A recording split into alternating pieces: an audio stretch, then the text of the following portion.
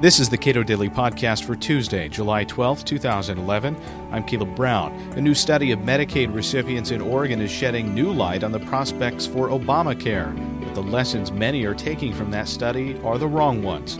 So says Michael Cannon, Director of Health Policy Studies at the Cato Institute. Some of the nation's top health economists just released the most important health insurance study in the last 30 years. Supporters of Obamacare are calling this vindication of Obamacare and its expansion of Medicaid and health insurance to 32 million Americans. But it's not a vindication of Obamacare at all. The devil's in the details here, obviously. What was the nature of this study? How did it come about? For decades, scholars and others have debated the benefits of expanding health insurance to more Americans, particularly government-provided health insurance like the Medicaid program for the poor. There's been a lot of debate because there hasn't been a lot of good evidence. To get good evidence about whether Medicaid improves health outcomes, whether it makes people more financially secure, you would have to randomly assign some people to get Medicaid and randomly assign some people not to get Medicaid. And a lot of people think that would be unethical. But what happened in Oregon in 2008 was Oregon had decided it had enough money to enroll another 10,000 people in its Medicaid program, but only 10,000 people, and it had 90,000 people signing up for it. So they decided to give away those slots by lottery. Lottery means randomization. The nation's top health economists said, wait a second, let us measure what you're doing. So they did. They took measures of healthcare utilization, of financial security, of health outcomes, and they just released their first batch of results after the first year. And what they found was really what you would expect to find. When the government takes $3,000 from taxpayers and gives it to a Medicaid enrollee, that Medicaid enrollee benefits. They consume more medical care. That's not really a benefit per se, but there were some modest improvements in financial security. They were less likely to have a bill sent to collection or have to borrow money or skip paying other bills in order to pay for medical care. And there were some gains in self-reported health.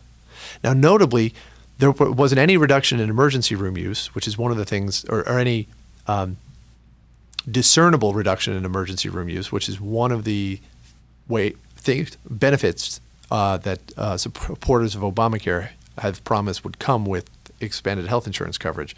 Nor were there any reductions in mortality among those who got Medicaid relative to those who did not get Medicaid. Now, you might say we wouldn't expect to see any reductions in mortality after just 1 year of the study. This is a population of adults between 19 and 64 years of age. Mortality rates are low. But on the other hand, this is consistent with previous research that showed that in its first 10 years of operation, the Medicare program, which covers a much older, much less healthy group, didn't see any mortality improvements in the first 10 years. In other words, Medicare didn't save a single life in its first 10 years of operation. So supporters of Obamacare, though, have taken what modest health improvements and gains in financial security the Oregon health insurance experiment identified and said, well, this is vindication for Obamacare. When what they're really talking about is, as a transfer payment, it functioned like a transfer payment does. Exactly. For an experiment like this to make the case for Obamacare, it would have to do more than just show that there are benefits to transfer payments or to transfer payments in kind. It would have to show that there are benefits and that those benefits and that this particular policy intervention delivered those benefits at the same or at a lower cost than the alternatives.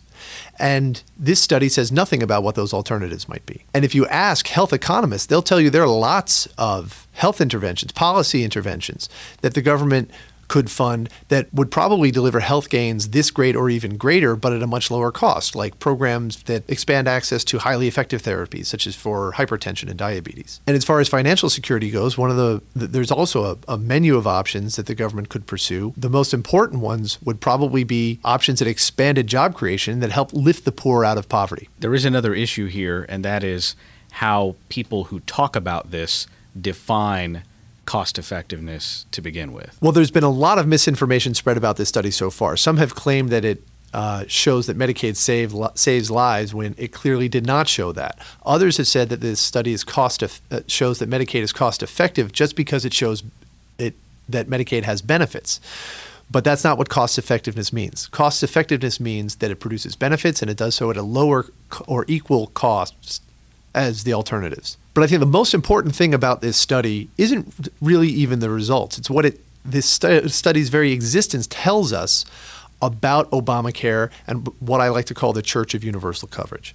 For a century or more, the American left has been pushing this idea that the government should provide health insurance to everybody, and they've been doing so without knowing what sorts of benefits that would deliver or the total cost to society of those benefits.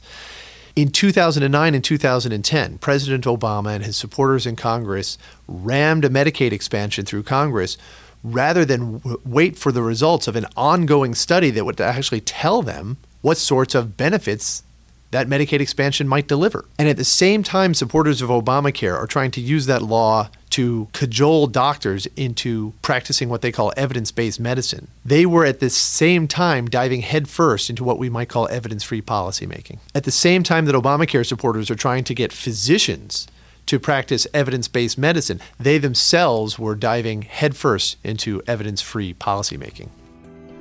Michael Cannon is Director of Health Policy Studies at the Cato Institute. Read more of his work at cato.org.